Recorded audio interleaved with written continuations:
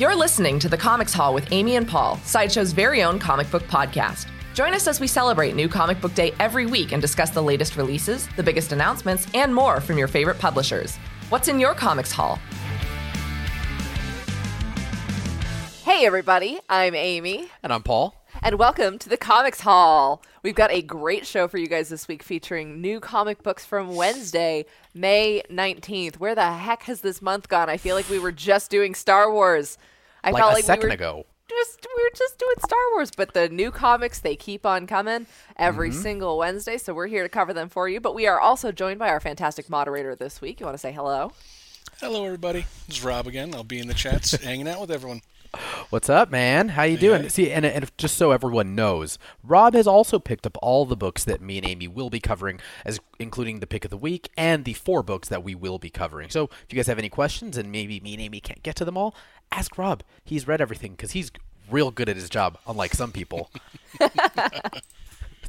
I mean, I haven't even read all 4 of the books we're aiming this week because some of them were Paul's and I didn't Amy, read no them. one's gonna believe that you're not good at your job. You're fine.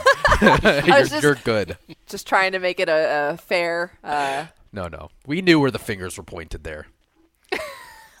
Well, we have some excellent books to cover, but before we do that, we've got some really... It's a big week for news. We've got Amy. some excellent books to cover that you can't read right now, but you can start to pre-order because we've got some hints from the publishers at what's coming up for August, and boy howdy, there's more books. There are more books, believe it or not.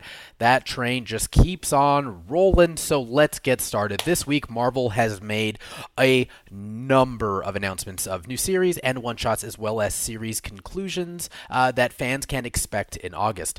First up, Alexei Shostkov and Yelena Belova are on the run as Russia starts cleaning house in the Winter Guard, a new 4-issue miniseries by Ryan Caddy and Jan Bazaldua.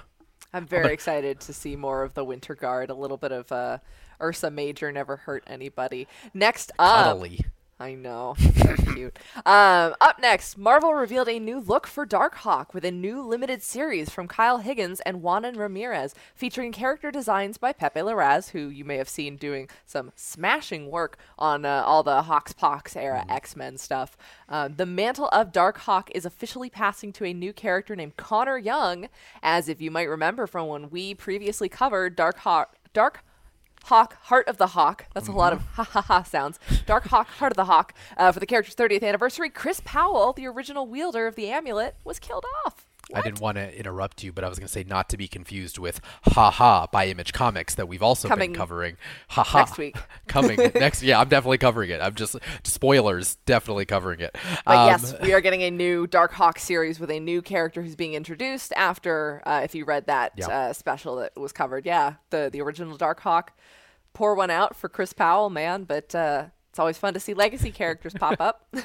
Please keep them coming. So the next Marvel's Voices anthology will be Marvel's Voices Identity #1, celebrating Asian and Asian American superheroes and creators, including stories about Shang-Chi, Miss Marvel, Jubilee, Silk, Jimmy Woo, and creators include Jean Luen Yang, Christina Strain, Marcus To, Maureen Go, and many more. Very excited for that. Those Marvel's Legacies books have been... Marvel's Voices, have been crushing it.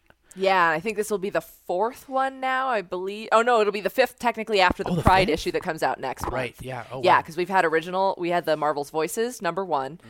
Then there was Marvel's Voices, Indigenous Voices. There was Marvel Voices Legacy, which was the Black History Month. We've got Pride next month, and then we will have So the this will be Asian 5. American superheroes. Yeah, I hope they keep kicking it. I keep forgetting that the Women of Marvel anthology was not Marvel's Voices, but I feel like we just covered that first issue because that also paired so well with that Marvel Voices podcast. Yeah, as well that came out. Fantastic, hosted by Angelique Roche, who is amazing.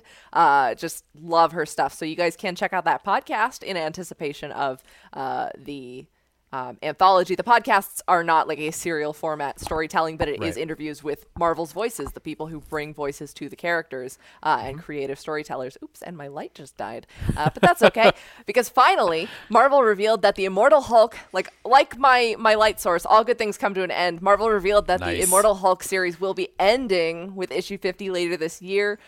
That's anticipated probably for about September.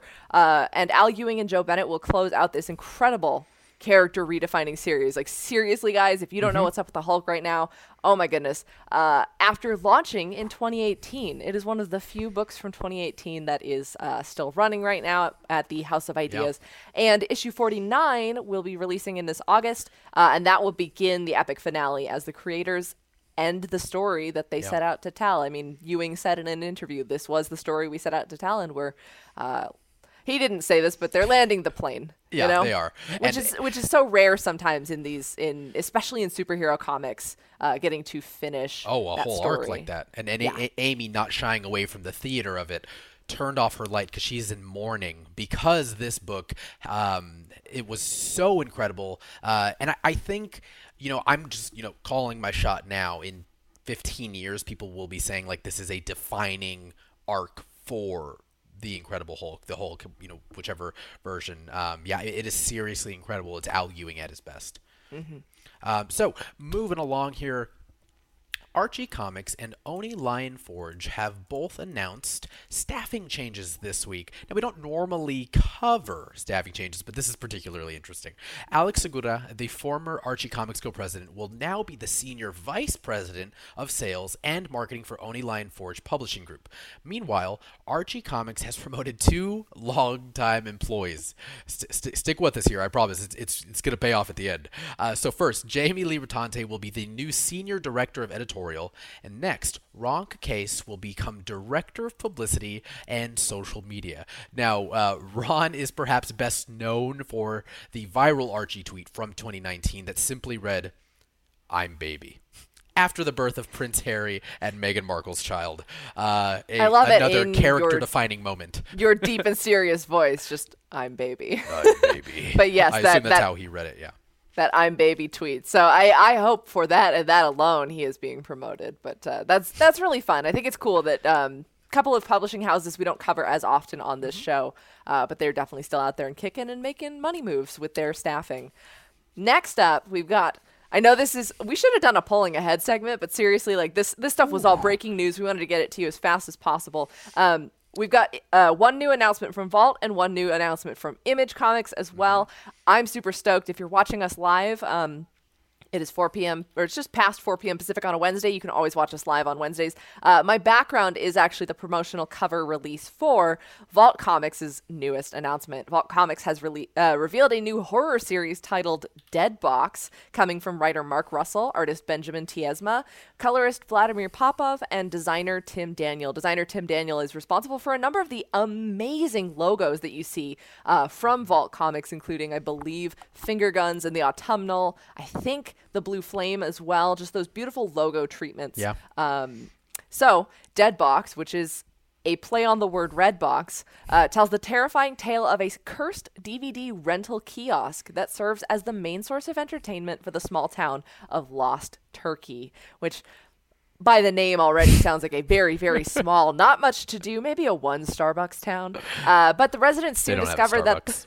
that the rental machine plays films that are twisted versions of their own lives, and watching the movies causes people to go insane. Each issue in the Dead Box series will be based on a different movie genre, with art reflecting the style of those films, including, they named off, Pixar animation, action blockbusters, and superhero films, and we're likely to see more. Dead Box will be launching again in August, and it just sounds so amazing. I believe this will be part of their Nightfall lineup, particularly, which is the horror house, which has brought you the Autumnal, the Plot, I Walk with Monsters, all of the good, gory, creepy stuff from Vault Comics. But I love a good gimmick, and so far, I don't think we've ever seen a cursed DVD rental kiosk. So, Not in comic form. I'm not convinced that the one in Silmar, California that we rent from is not rented, because I've rented from that particular Redbox, and I'm just saying it's creepy. That's all I'm saying.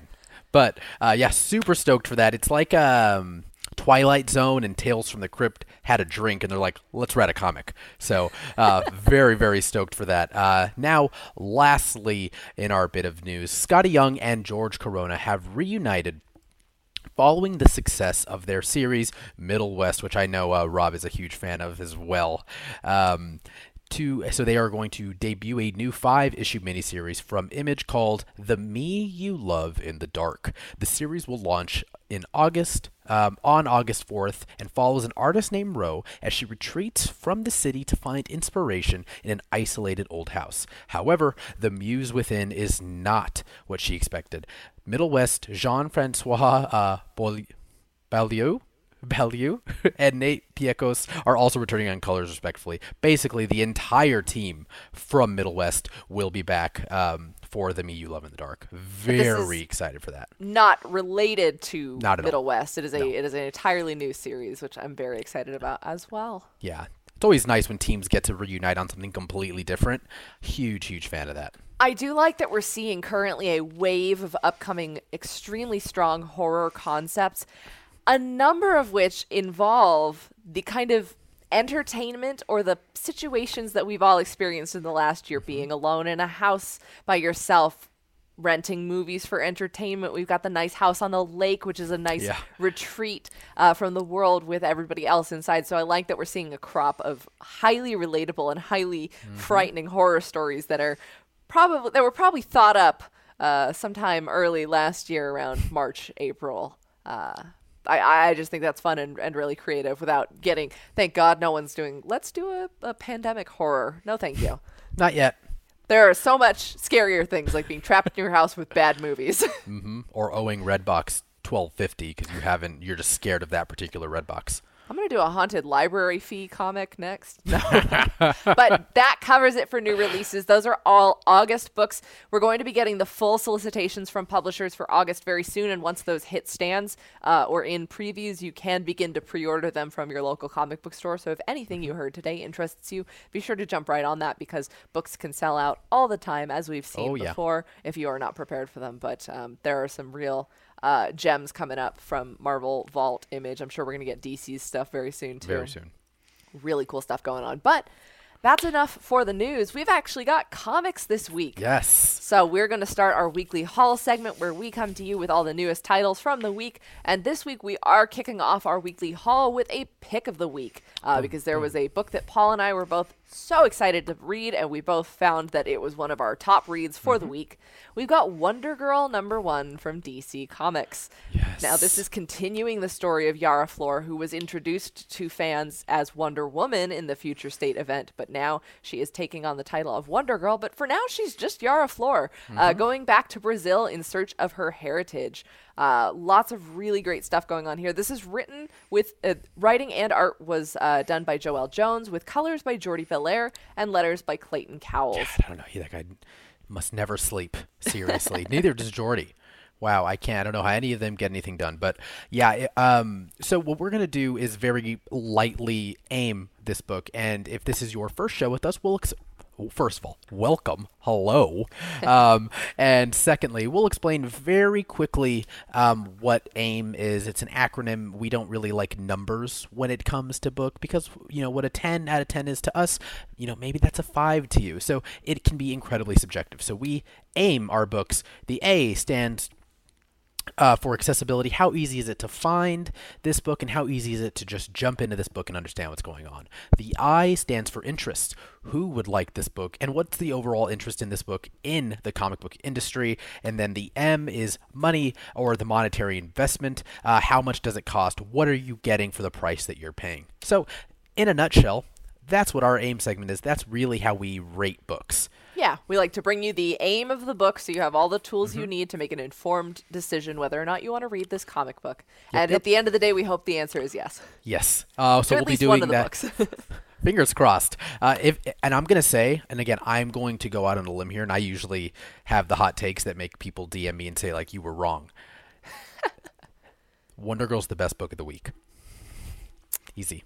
Yeah. That's not really like, I'm not really pulling that out of left field. Like I think it's pretty much come a consensus that if it's not the best book, it's up there, but it's definitely, I'm another hot take, the best looking book out there. I think solid on every front. On every single front. Joelle Jones, Belair, and Clayton Cowles had teamed up, of course, during Future State to tell that Wonder Woman story. But sort of jumping into the A here, the accessibility of this book.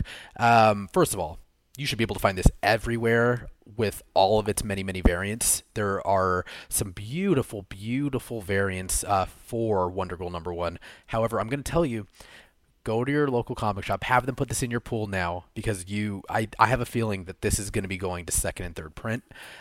It's that good. The Wonder Woman Future State book also did that. People were like, well, we'll see. And then literally hours once reviews and everything started coming in, that book was selling out. And maybe we can touch on it a little bit, because I'd love to hear Amy's opinion on Yara Flor as a new character, because again, Amy is incredibly knowledgeable of all things comics. You have always tend to stray more Marvel. Yes. And so for those of you who aren't familiar, my history with DC, while it is crucial to my love of superheroes, I grew up on the original Teen Titans animated show with the Puppy Amiyumi theme song. I've always strayed towards the periphery DC characters. I've tried many a time to read the main books. I have a number of Justice League #1s, especially after the Rebirth event. But I'm more of a casual DC reader, and I do like the introductions of new characters. I'm absolutely adoring Far Sector right now, which is coming to a close.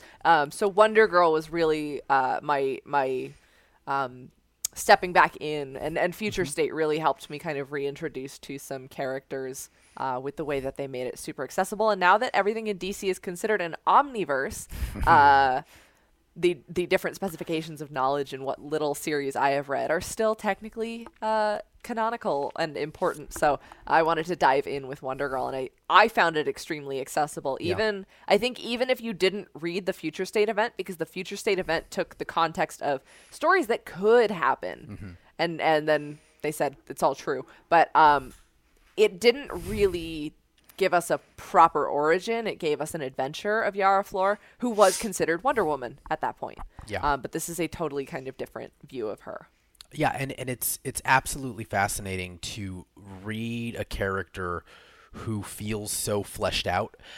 She is so well written, and her tone and the texture of the world that she lives in feels so natural and organic. And I think that has to do a huge part with Joelle Jones. Like, this is a passion project, and it's really I don't know. It's refreshing, I should say, to read a character that has so much energy, because Yara Flor, the main character, has so much energy as a character. Like, if there's one thing I've noticed in her Future State book, even very briefly in the Justice League stuff and in this book, it's like she's always moving forward. Constantly just moving. And Joelle Jones, doing the writing and the art, it just feels like she, some people just get it.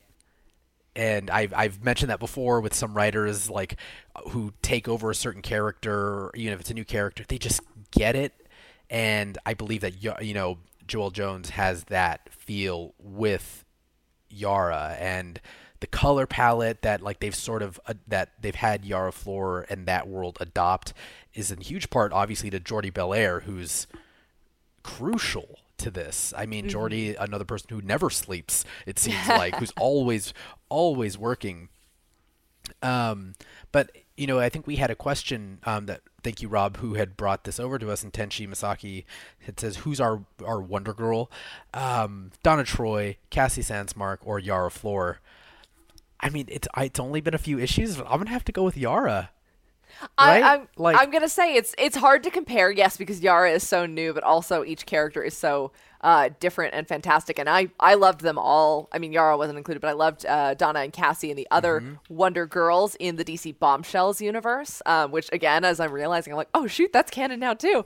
But I love Donna Troy for classic Teen Titans, but I think at the point of readership that I am now, Yara Flor will probably become my favorite, because also she is such a new character. that there's something about getting in on the ground floor of a character's introduction and getting to watch them grow. There's also a beautiful, if I can speak a little bit to the interest now, a beautiful blending of her Brazilian culture with the mythos and the mythic qualities of not only just the Wonder Woman world and kind of side of the DC universe, but also just with her culture. There's a lot of just really beautiful scenes of nature, and then we've got the kind of mythic creatures, and I won't necessarily say or specify what comes up in this issue, but there's a blending of the Greek and then the Brazilian into this really colorful, really it just feels, I don't know, it just warm. I don't know. That feels weird. But warm, and the gold of her armor just gives this a really regal and actually really deep feeling to the mythos that is around her that she might not be fully aware of yet. And what's interesting, Amy, and again, you can definitely speak to this, is this introduction of this character and what we're sort of seeing, and seeing her lore be built right in front of us. Normally we don't have that luxury. We have these characters who have been established for years and years, and then they have to find a twist or a different angle to approach that from, where this is all being built in front of us. It sort of feels like Kamala Khan in that it has again, I'm going to use the word again, but it just has an energy about it, like a feel where you're like, this is special, like it's going to stick around. And I think, Jones and Belair and Cowles, the whole team who are responsible for Yara Flor, like they just get it. They just hit the nail on the head. And this is a great, we just kind of gushed about how much we love the book on a macro level, but before we move on from that, I do want to. It does feel in execution a Kamala Khan, but it also feels like she's a little bit of DC's answer to America Chavez, if you're an America Chavez fan. And Marvel's even reinventing America currently as we speak, and she's been around for 10 years, so that's not even similar in terms of watching an origin play up, because there's so much. These characters are living, breathing documents and living things. But she's the confident, fun, older than Kamala was teenage superhero, and not in the fangirl essence, but in a newer character who is tangentially tied to a superhero we know. We had Captain Marvel, and now we have Wonder Woman, but is wholly her own identity. And while she will be taking the mantle of Wonder Girl in some form, it's totally distinct from just, I watched the previous Wonder Girl die in front of me, and I have to honor that legacy. She's going to be her own thing, and I do think DC wouldn't be putting so much marketing attention behind her if they didn't wholeheartedly believe in the potential of this character. Yeah, and this is definitely one of the few books that I think is tackling the post Dark Knight's death metal omniverse, everything where all of the sort of pieces had landed after Dark Knight's death metal. Yara Flor and, again, some of the characters that you're going to see in this book played a huge part of that into the fallout of that book. This is one of the books that I feel like really, really sort of, attacks that head on. And it's fantastic. I had felt personally while this issue is action light, there's not crazy, monster fights or anything, but it's by no means slow in pacing. There's still a lot of movement, as you mentioned. A ton of it. So obviously we like this book. That's our pick of the week, and the M in our aim. It's a $3.99 book, so there's absolutely no excuse. That is I miss the days of $2.99 books, especially when Rebirth hit originally. But $3.99 for a new #1 for a fantastic character. Now, of course, it's not her first appearance, so speculators, this isn't the reason why you'll be picking this one up. Hopefully you're picking it up because you are excited about her full and proper introduction to the DC universe post Future State. And it's probably one of the best reads that you will find all week, just delivering quality on all fronts. It is a new #1 for a pretty new character. 100%. Just a really great experience of walking into a store, and this could very well be someone's very first comic, and that would be the perfect introduction to a new comic. It sure would. The only criticism, it's only 32 pages. I wish it was 132 pages. It was so good. Because that book, It's just one of those books. It flies by. So yeah, that is our pick of the week. Wonder Girl #1 by DC. Go get it. Call your shop right after the show, of course, and and then go pick it up. We would love to hear what you guys have to say. Again, I posted something in our Facebook group, the Local Comic Society, side.show/yourLCS. It'll be the first post you see when you go there. Let us know what you thought about it. We'll give everyone like a week or so, and then we'll lift the spoiler ban, but please, no spoilers. No Wednesday spoilers. No Wednesday spoilers, everyone. All right, now let's move into our weekly haul, our normal books. Me and Amy have 2 books that we're going to aim each. We've already kind of gone over what AIM stands for. I think I'm up to bat first here. It seems like, right, Amy? Yes, I with sure Fantastic am. Four. Yes, so the first book that I'm going to aim for you all is Fantastic Four Life Story #1, The 60s. This is by Mark Russell, Sean Izaakse, and Nolan Woodard. Russell writing, Isaacs on the art, and Nolan Woodard doing the colors. Now, if you are unfamiliar with the life story format as far as comic book stories go, or formats go, we had one previously, and that was Spider-Man Life Story by Chip Zdarsky and Mark Bagley.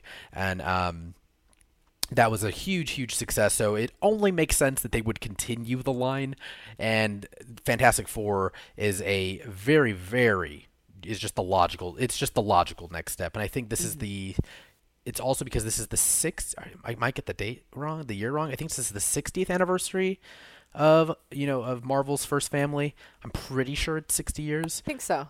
But, I think that's what that cute little logo on the cover is as well. You mean the thing that says right there, 60 years? Yeah. So the first issue, thank you, Chris. Feels a little passive-aggressive, Chris, but that's fine. So the first issue, of course, takes place in the 60s, and it is an origin story just for people. So I guess jumping right into the how easy is this to pick up and read? This is actually a really great place to start with the Fantastic Four if you've never read Fantastic Four, or maybe you only know them from like maybe some of the movies or just in passing or from Marvel events. Like, this is a great origin story that's not too origin heavy. It retells in a really interesting and lifelike way of how the Fantastic Four became the Fantastic Four. I mean, and you see Lyndon B. Johnson, you see Nixon, you see John F. Kennedy, so it's cool to see the characters sort of start there when the characters were actually created. Marvel's tag was the world outside your window, right? For the longest time. And this actually, it kind of puts that to the T. And I absolutely love it. Now, if you're unfamiliar, again, Life Story, that particular format, it ages the character. So issue 2 will have the Fantastic Four in the 70s, but they will have aged up 10 years, and then so on and so forth. And again, all of them being written by Mark Russell, Isaac, and then art by Izaakse as well. So now, as far as the interest for this book goes, it is obviously, if you're already a Fantastic Four fan, you're gonna want to read this book. It's really great. It does a good job of reintroducing some elements of the story and the Fantastic Four mythos and lore and that dynamic that I personally like. All 4 of them being Johnny, Sue, Ben, and Mr. Fantastic himself. Reed. Oh my God, I couldn't think of Reed's name. Reed. They all have very distinctive personalities and very different ways of how they view the outside world and how they view the Fantastic Four family. And this introduces some really interesting elements. Again, this isn't much of a spoiler because, again, they've been around for 60 years. But Ben Grimm and Reed Richards hated each other for the longest time. It was mainly one-sided. Ben Grimm actually really hated Reed Richards because I think a lot of people really hate Reed Richards. So, I mean, is he really that wrong? No. He's in the majority.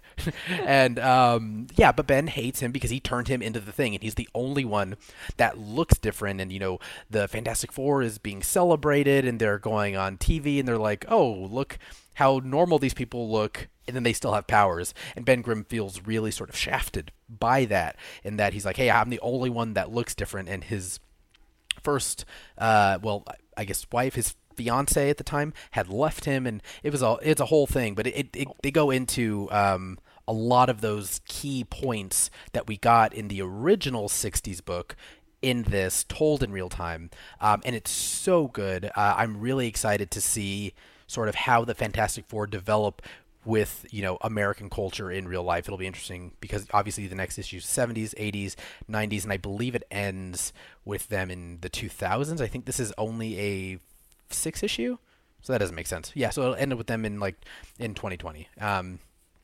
Very, very stoked for the rest of this. Again, this is, let's see here. This is $4.99, 32 pages, and again, it's only 6 issues. It's absolutely fantastic, and I've got the Marcos Martin cover B variant behind me. If you guys are watching live, if you're on the podcast, hello, and you should watch live so you can see our sick backgrounds.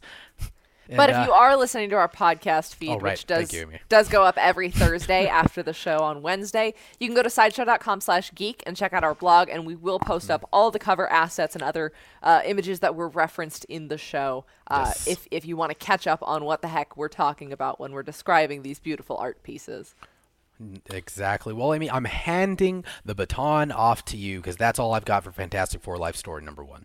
All right, well, I will gladly take the baton, and I am going to review for you guys Shang-Chi number 1, which is also subtitled Shang-Chi versus the Marvel Universe. Nice. But it's not, if you're thinking Deadpool kills the Marvel Universe and all that stuff, it's not quite the same. However, we are going to see Shang-Chi being pitted against some of Marvel's heroes, butting heads as he is a reestablished hero in the universe, and his mythos has kind of been redefined. And some of Marvel's mightiest might not take kindly to what he has to do now. Getting a little bit ahead of myself, though, this issue was written by Jean Lewin Yang, with art by D.K. Ruan, colors by Trina Farrell, and lettering by Travis Lantham. Now, in terms of accessibility, this is not a true number 1 for the character. It is very extremely rare to find a true number 1 in a big 2, aka Marvel or DC title. And we say true number 1 as in the book requires you to have read absolutely nothing else prior to entering the story. You can just pick up the first issue and have everything you need to know ready to go. That is not the case with Shang-Chi, as he is an established character who's been around since the Bronze Age of Marvel, and he was previously featured in a mini-series earlier this year, also titled Shang-Chi number 1 through number 5. I don't want to go into too many spoilers about how that series resolved, but that is the place to start if you are looking for Shang-Chi's latest adventures as he's being revitalized and reimagined ahead of his film debut. However, this is a pretty good starting place for if you're cool with rolling with the punches. It does give you a quick up to speed on what's new in Shang-Chi's life, namely the fact that he is the supreme commander of the Five Weapons Society. And if you're not sure what the Five Weapons Society is, you're going to want to check that previous series out. But that is an organization that his father was tied to, and now he is responsible for cleaning up his villainous father's messes. Now, it is subtitled Versus the Marvel Universe because each issue seems to be taking the form of introducing a superhero, namely Avengers, that Shang-Chi will come into conflict with on his adventures, but he's also working alongside them. Sometimes their goals align, but sometimes their methods may differ. So this first issue is a Spider-Man issue. If you are interested, so in terms of interest, if you like Spider-Man, you'll definitely want to check this out because Shang-Chi and Spider-Man have had a lot of history together. Shang-Chi was Peter Parker's former Kung Fu master, and there are some nice editor's notes to let you know where you can catch up on some of those references that they make in the issue. But it's specifically in this story, Shang-Chi is tracking a drug ring while Spider-Man is tracking a weapons ring. And unfortunately, it may come down to having had something to do with Shang-Chi's father. But I won't explain too much more than that. But there's a lot of fun action. There's some new characters in it. And I say new, again, a lot of this is continued off of that 5-issue miniseries. Now, this was billed by Marvel as an ongoing series, but I do believe it is limited. I thought it was also another 5-issue series, but I could be wrong. I will let you guys know if I find the clarification, or if somebody has the clarification, let me know. But issue 2 will be a Captain America themed issue where he is headbutting with people as they discover a cosmic cube for sale. So it kind of almost seems like each issue in the series will be interconnected, but not necessarily one overarching story. We're going to have different vignettes in Shang-Chi's life as he encounters different Marvel superheroes.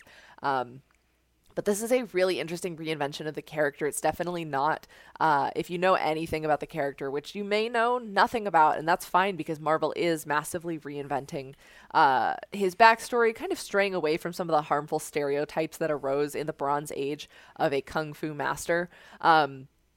He's taking on a role that other heroes might not think is super good and wholesome. I mean, he's got a lot to atone for, but like Matt Murdock leading the Hand, a lot of these clandestine organizations that operate in the shadows, it's going to take somebody strong to lead them, but it's also going to take someone even stronger not to fall into the same traps of leading a dark organization. Right. And so the Five Weapons Society is a really interesting addition to Shang-Chi's lore.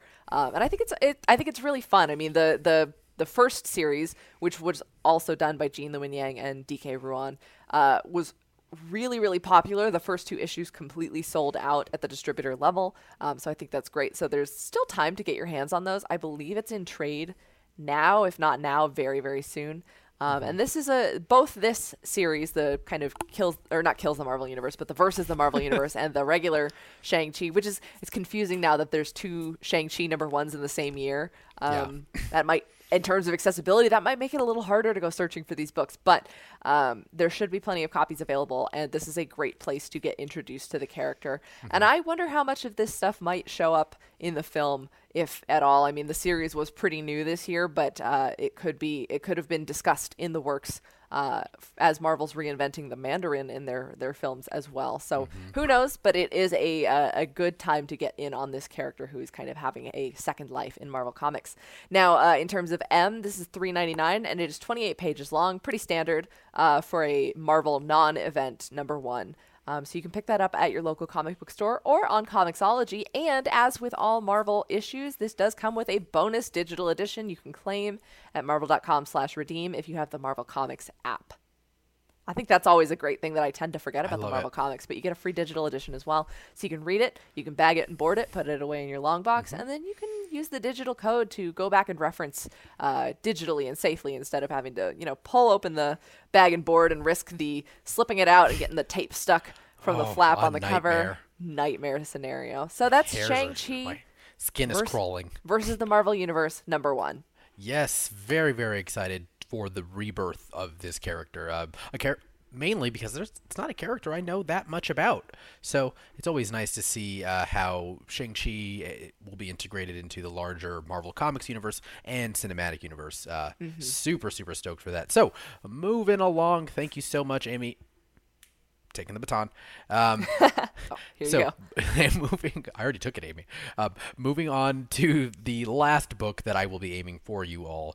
It is Legends of the Dark Knight #1, of course, by DC Comics. This was a digital first, so I believe they got it last Thursday. But it is in print today as well. This is by Derek Robertson, who did the writing and the art. You may know him from writing The Boys, as well as he wrote, I would say, like 25 to 45% of Transmetropolitan. He wrote a lot of Transmetropolitan with Warren Ellis. So, and then Diego Rodriguez is on colors. So, ultimately, setting the scene here, there is someone who is selling a very, very deadly gas in Gotham and selling it to all the big players in Batman's Rogues Gallery, and of course that just doesn't sit well with old Bruce there. So it's a story about him, identifying who is this person, how has this person been operating in Gotham under his nose for so long, and sort of where do you go when you're the only one between this terrible product and all these villains. So just another Thursday for Batman, basically. Not Bruce Banner. Bruce Wayne against capitalism. Who would have thought? I thought you were going to say Bruce Banter, and I was like, that's great. I would love to see that, but he's not a real banter guy. Let's just say that. So as far as the A goes, the accessibility, this should be pretty easily found. I would assume that your local comic shop ordered a few physically for these. You should have no problem walking the wall and finding this. Now, it's interesting if you do get it digitally, which is available right now. It was available on Thursday. You can get it on Comixology. It'll be available on DC Universe Infinite in about 2 weeks. That's usually what their timetable is. But what's interesting is online, it's like 25 pages. It's 32 pages on when you get it in print, and that's because there are a few more bonus pages that they threw in that were sort of a teaser or edited in from the next issue. So you can buy it digitally and read the whole thing, and it's only like 98 cents. Again, I'm kind of jumping ahead here. Or you can buy it physically, and I believe it's $3.99. But you get a little bit more comic here, and you get it in print. And some of Derek Robertson's and Diego Rodriguez's art is just absolutely incredible. I love the way they draw Batman in the shadows. It's so dope. Now, as far as the other half of accessibility, the other half of Dent's coin there is basically, if you are a Batman fan, this is already going to be territory that maybe you've read before, maybe some stuff that you have. I don't know. Again, it's not retreading old water with Batman because it is a new. For all we know, this is a new villain, but you don't need to have any Batman knowledge really to, I think, jump into this book. I think you'll be fine. I'd be hard-pressed to find anyone that doesn't have any Batman knowledge, so everyone out there should be fine. I kind of like the way that Amy had put it earlier when we were talking about Wonder Girl. If this was someone's first comic, I think they'd be okay. I think they'd be fine. They know who I think you're going to be fine, kid. Yeah. No problemo, pal. So I think this is as accessible as a Batman story can get. It does feel like a in between big, huge Batman events type of story. So kind of jumping along to the interest of this, this is a good, I would say, detective Batman story. It's not so, high flying and punchy, if you will. It is a little bit more. I've always liked the inner monologues, like the detective inner monologues that Batman does when he's kind of putting together the crime scene that we see in Batman: The Black Mirror and some of some of the best Grant Morrison stuff. That's really one of my favorites.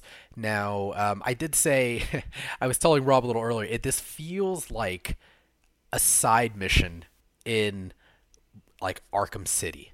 This isn't maybe something that I think, this particular story does not have legs for 12 issues, but it's only 3 issues that we'll get to, find out the conclusion of this story about this, whoever selling this deadly gas to these major villains in Gotham. So it feels like a good side mission from the main Batman continuity. And it's great. It's a fun Batman book where if you are missing, if you like the Penguin, I do like also that Derek Robertson is the type of person who's my favorite type of person that writes Penguin with the little wah, wah.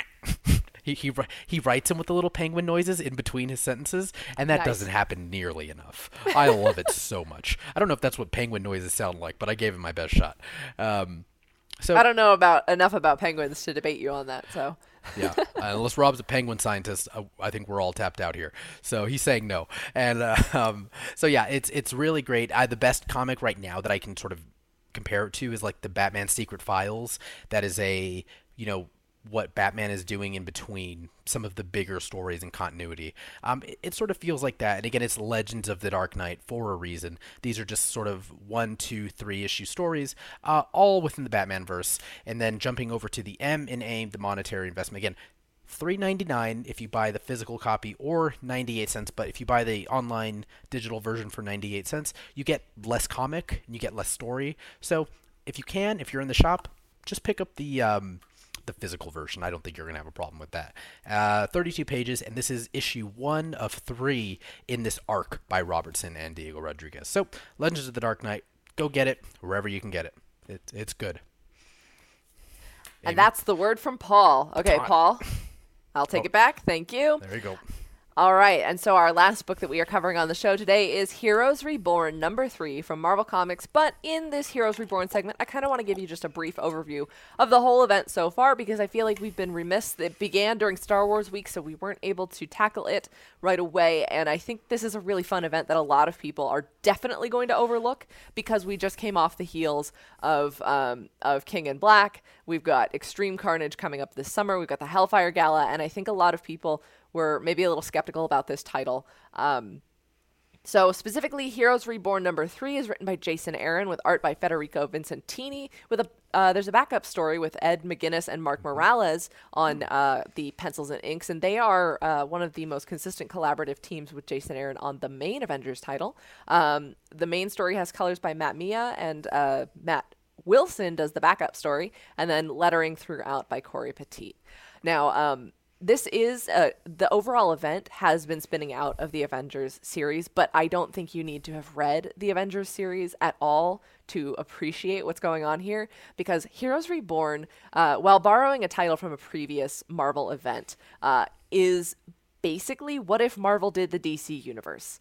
The Squadron Supreme, it is no secret, is Marvel's answer to the Justice League in as much loving homage and as much legal toying the line as they can get to copying the distinguished competition. And I, for one, have a ton of fun with those types of alternate universe stories. It feels like a partial love letter to Amalgam Comics in an age where we cannot have Amalgam Comics due to licensing restrictions. But we do have mashup supervillains within Marvel's own catalog. And in this particular issue, we see the Blur, who is Stanley Stewart, the fastest mortal alive. And he is fighting the the Silver Witch, who is Wanda Maximoff after she absorbed the speed powers of her dying brother Pietro, and she blames the Squadron Supreme for letting him die. Awesome. And so she can cast 1,000 hexes per minute, and it's a race against time for the Blur to outstrip the Speedster Supreme in a race against time. It is a fun issue, and honestly, I'm gonna put my money where my mouth is and say that you could pick up this issue without having read the rest of the event, as long as you understand the idea that the world has been remade somehow and the Avengers never formed. Each of the issues so far has featured, actually the first issue was kind of a complete overview of how the universe has changed. If you can still find that issue, I would highly recommend it, because it feels like vignettes, because it's like, over here in the world we've got the Blur, and then Power Princess is fighting All-Gog in the ruins of Asgard, and then we've got Hyperion, the all-American soldier man he's like powered by the sun, and I bet you can guess who that's a take on. And by day he's a mild-mannered middle school teacher, or I think it's high school, whatever. And then we've got Nighthawk and Dr. Spectrum and all of these, and they're fighting their villains gallery, like Dr. Juggernaut, who's Doom and Juggernaut put together, and Thanos and the 10 Rings, not Shang-Chi and the 10 Rings. We've got the Infinity Rings. It's way scarier. We've got the Silver Witch, and I'm trying to remember who else we've got, but it's so much fun. All-Gog is technically Odin, and Mangog, who was an amazing villain in Jason Aaron's run, but also from classic Thor comics. So it is as much a mashup as we can get, both of Marvel characters and our lovely, lovely DC stand-ins. Now, specifically for Heroes Reborn #3, as I mentioned, it is taking the perspective of the Blur. It introduces you to him and his adventures. In terms of accessibility, you absolutely do not have to know who this character is. You don't have to know that he's no longer the Wizard, but the Blur. This is Stanley Stewart. But I will say, in terms of accessibility in a metatextual sense, this is written like a speedster talks or thinks. It is stream of consciousness. Some sentences will straight up change the subject in the middle of the sentence. He repeats himself constantly because he forgets what he's talking about because he's moving too fast. But there's some really fun jokes of him saying, like, how many televisions do I have in my apartment? I'll count it for you. I've got 48. Like, all in one paragraph. But that leads to the issue having a very frenetic and frantic pace that if you're not paying attention to the reading, you could kind of get stumbled by it. It's very frantic, like a speedster would be, and I think it's a fun way to metatextually incorporate the powers of a speedster. But it's also a little bit of a challenge to read. I will say, accessibility wise, it's not 100% there, but it's fun. it's fun and annoying because this guy is absolutely the most fun and annoying of the Squadron Supreme. There is a backup story in the end, as I mentioned, that is the Avengers storyline, kind of continuing as Blade, who's the only person who remembers what the universe used to look like, is slowly assembling the Avengers. And I won't spoil how that's going about. But the next couple of issues, I mean, there's an issue a week, so that's also a thing for accessibility. These are $4.99 issues. The first issue is $5.99 in the series, but every single week there's a new Heroes Reborn of the main 7-issue event. The next issue covers Dr. Spectrum, who is Marvel's take on the Green Lantern, except he's got all the colors. And then we're going to have Power Princess, then we're going to have Nighthawk, and it's going to wrap up with the Squadron Supreme versus the newly reformed Avengers. And it's a quick 7-week event. Nice. All of the tie-ins are actually one-shots, I believe. I think there was some... I personally was mistaken in thinking a lot of them were 3-4 issue minis like we get for most events, but I think they're actually all one-shots, which is really nice, actually. It makes everything seem like a quick palate cleanse. I'm checking out Young Squadron next week, which is Kamala Khan never got inspired by Captain Marvel because Captain Marvel, Carol Danvers could never get promoted and was always getting busted for breaking the rules of the Air Force. So she takes after Power Princess and dubs herself Girl Power. And then we've got Sam Alexander, who is who's the, I don't know what his superhero name, but he takes after Dr. Spectrum instead of Nova, and after Sam Wilson, the Falcon, the longtime compatriot of Nighthawk, dies in the field of battle, Miles Morales steps up to become the next young Falcon. So I think that'll be a fun one-shot. And then I'm also checking out American Knights, which is the Marvel Knights corner of the universe. We've got Daredevil and we've got Commissioner Luke Cage, who is the hero that America needs right now. So I highly recommend, if you were at all skeptical or sleeping on this event, it is a fast-paced event, and not just because of this issue. But it doesn't have the price point of many other series. While it did put a lot of books on hold, like there are no new Thors or Captain Marvels going on right now while this event is happening because of the way that the characters are changed in this universe. It's a quick event that doesn't require too much else extra of you from the fun tie-ins. And whether or not you're reading the main Avengers book, if you're a sucker for multiverse and alternate universe stuff, you're going to want to jump on this one because you don't have to go back to reading Jason Aaron's Avengers afterwards. If you are not, you're going to get the best payoff for all of this story. But otherwise, it's just a ding-dang fun alternate universe with Language, with Marvel's closest approximation of DC Comics. I mean, he fights Ursa Major in a scene in this book, and you're like, obviously that's the Flash and Gorilla Grodd. And then as a nerd, it makes you feel really smart because you know what they're referencing. It's a loving homage to everything between both of the big two publishers. And I think this whole event is good for Marvel. Like, they've just gotten out of like so many like serious, continuity driven events, with we had Empire, and then we have what was in between Empire and King in Black. There's something in between. Was there something in between the two of those? I thought King in Black was next because Empire rounded up in the fall. There's gotta be something. I don't remember, man. I know. That's what it is. There's been so many events. Ten of Swords. Ten of Swords. Yes, yep. I was gonna say it's those X-Men ones keep switching between. You just watch Nerd Brains buffer in real time. Yes, Ten of Swords, then King in Black, and now we've got Heroes Reborn, and then we're gonna go into the Hellfire Gala and Extreme Carnage. So you might overlook this event, but this one. I don't think is going to have a huge world-ending effect on continuity. That's except for poor Blade. Except for Blade. I might be a skeptic, but it does feel like extremely harmless alternate universe fun. Nice, which is we could all use. That sounds great. And after the first issue was a big one. I think it was about 40 pages and was $5.99. But every resultant issue is $4.99 at 36 pages. You're getting a lot of story because it is a profile on each member of the Squadron Supreme with a little bit of Avengers sneaking around in the back. Those Avengers. All right. Yeah, well, everyone, that is all of our those are all of our aims. And again, you can catch all of those on the blog, which will go live tomorrow. Yes, tomorrow morning. Yes, so that'll be live tomorrow morning if you want to catch some of these covers and see some of the books that maybe you just joined us. If you did, welcome, hello. But we're going to move into our next and last segment, the Hauler at the Hall segment.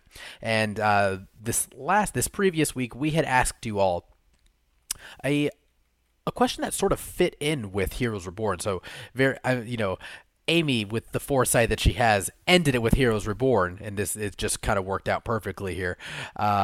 We asked, what is your favorite Big Two publisher crossover event? Now, you guys did also say, like, which event that crossed over Marvel and DC? That also works. A lot of you did say Amalgam, but we were thinking specifically in-world, either Marvel or either DC. Your big character crossover events, which have been your favorites? I apologize for the confusion on that, because technically these events are considered crossovers because titles that are usually separate from one another cross over within the house. But yes, for those of you who said Amalgam Comics, absolutely. I have a couple of those myself. I think I've got Lobo the Duck, and I've got Amazon, and maybe the Wolverine. The Wolverine one. I have that one Wolverine somewhere as well. Yeah. Is it Wolverine and Batman? Yeah, it's Wolverine and Batman. Dark Knight? Dark Claw. Dark Claw. There we go. Nerds Buffer times 2 again. All right, so up first, we've got Anthony Barrera had said, it's been a long time since I read comics, so not familiar with a lot of the new ones. One of my favorites was Age of Apocalypse. I collected all of the issues at the time, including Legion Quest, that led into Age of Apocalypse. I know some of the characters and storylines didn't make sense, but I still enjoyed it as a whole. And just so you all know, that's February 1995. And let me tell you, Anthony, you enjoyed it, so that's all that matters. That's all that matters in comics. Up next, we have Alex Cutler, who said Flashpoint has to be my favorite. How the Reverse Flash changed everything just to get revenge on Barry because he didn't let him be the Flash in the 25th century. That is a grudge for the ages. Well, I bet Blur would have something to say about that, but Flashpoint is one of those absolute standout events. I mean, if you get Funko Pops, which Flashpoint did, then you know you've made it. You've made it. They will not unblock me on IM, but we'll get our Funko Pops made for the Comics Hall. So up next is Kelsey Lynn Clary. He says, I think I have to go with the original Secret Wars from 1984. It was one of the first collections my dad gave to me to read when I started reading comics, and it just keeps a special place in my heart for that. Yeah, I totally understand. My choice is also very, very near and dear to my heart as well, which we'll get into right after this last one. And Pete Tano says, in terms of crossover events that affected all titles, I would say the first Secret Wars as well. But my favorite event that affected all heroes was Marvel's Contest of Champions limited series. 3 issues that didn't affect any other titles, but involved heroes I had never even heard of to that point. We've got a fantastic cover on the screen from a Marvel Comics limited series, Marvel Superhero Contest of Champions. Which was, of course, the inspiration for the popular mobile game, which I absolutely loved playing until I got absolutely outclassed by everybody else who has faster thumbs than me. But that in itself is also a very similar idea, with heroes fighting in these battles kind of for the entertainment of one of the cosmic entities of the Marvel Universe. Also very similar to the Secret Wars with the Beyonder. Yes. Yeah, just that cover. I mean, we don't even have to go in and name them, but just so many fantastic characters that I'm sure there are plenty you recognize and some that you don't. Yeah, just a great. Sorry, I love with Silver Surfer, the Sasquatch from Alpha Flight. Oh yeah, I love how wide he is. Look at Angel. Oh, look at Angel up there. Yeah, and the Human Torch. I love the way that the old Human Torch was drawn with those weird lines going down him. But we will post that up on our blog. Thank you guys so much for answering. We got a lot of great responses for a lot of great events. Yes. Now, Paul, do you have a personal favorite? Hold on. It's Blackest Night. That entire run, that entire event is incredible. It was one of the few events where I read everything before at a time when I definitely could not afford everything, but I bought everything. And I had been reading Green Lantern for so long, and it meant so much to me. So to have such an incredible another character defining event fold out in front of me in real time and getting to be there week to week, it just is something that like I haven't really experienced since, and so the whole Blackest Night storyline, the Green Lantern Blackest Night storyline, I'm sorry, it's my absolute favorite. What about you, Amy? All right. Oh man, I have kind of 2 answers, because one, I mean, I'm sure it's no secret War of the Realms was the most amazing payoff for 7 years of Jason Aaron's storytelling, and I bought every single tie-in, every single main issue. I bought the flippin' long box, or the short box that had the decals on it for War of the Realms to match. I got all of the comic book store promotional items, like name tag stickers that said, "Hello, my name is blank from Alfheim," or all the different realms. That weird circular calendar thing they gave us. So that was the one I had the most fun with in terms of personal engagement. But in terms of an event that I just really loved, that I only really loved coming out of it and looking back, Secret Wars 2015. It was tough while it was going on because there were so many issue delays. I mean, the infamous 6 of 8, 7 of 9, where they added an extra issue. Having to sell that at comic book stores and tell everybody, no, Iron Man is gone for the next 5 months or however long. I mean, it was actually more like 3 or 4 months, but just having that entirely stop the entire publishing line at Marvel and having to explain that and sell that to people. But at the end of the day, I had so much fun with it, and it was so much bigger than the original Secret Wars.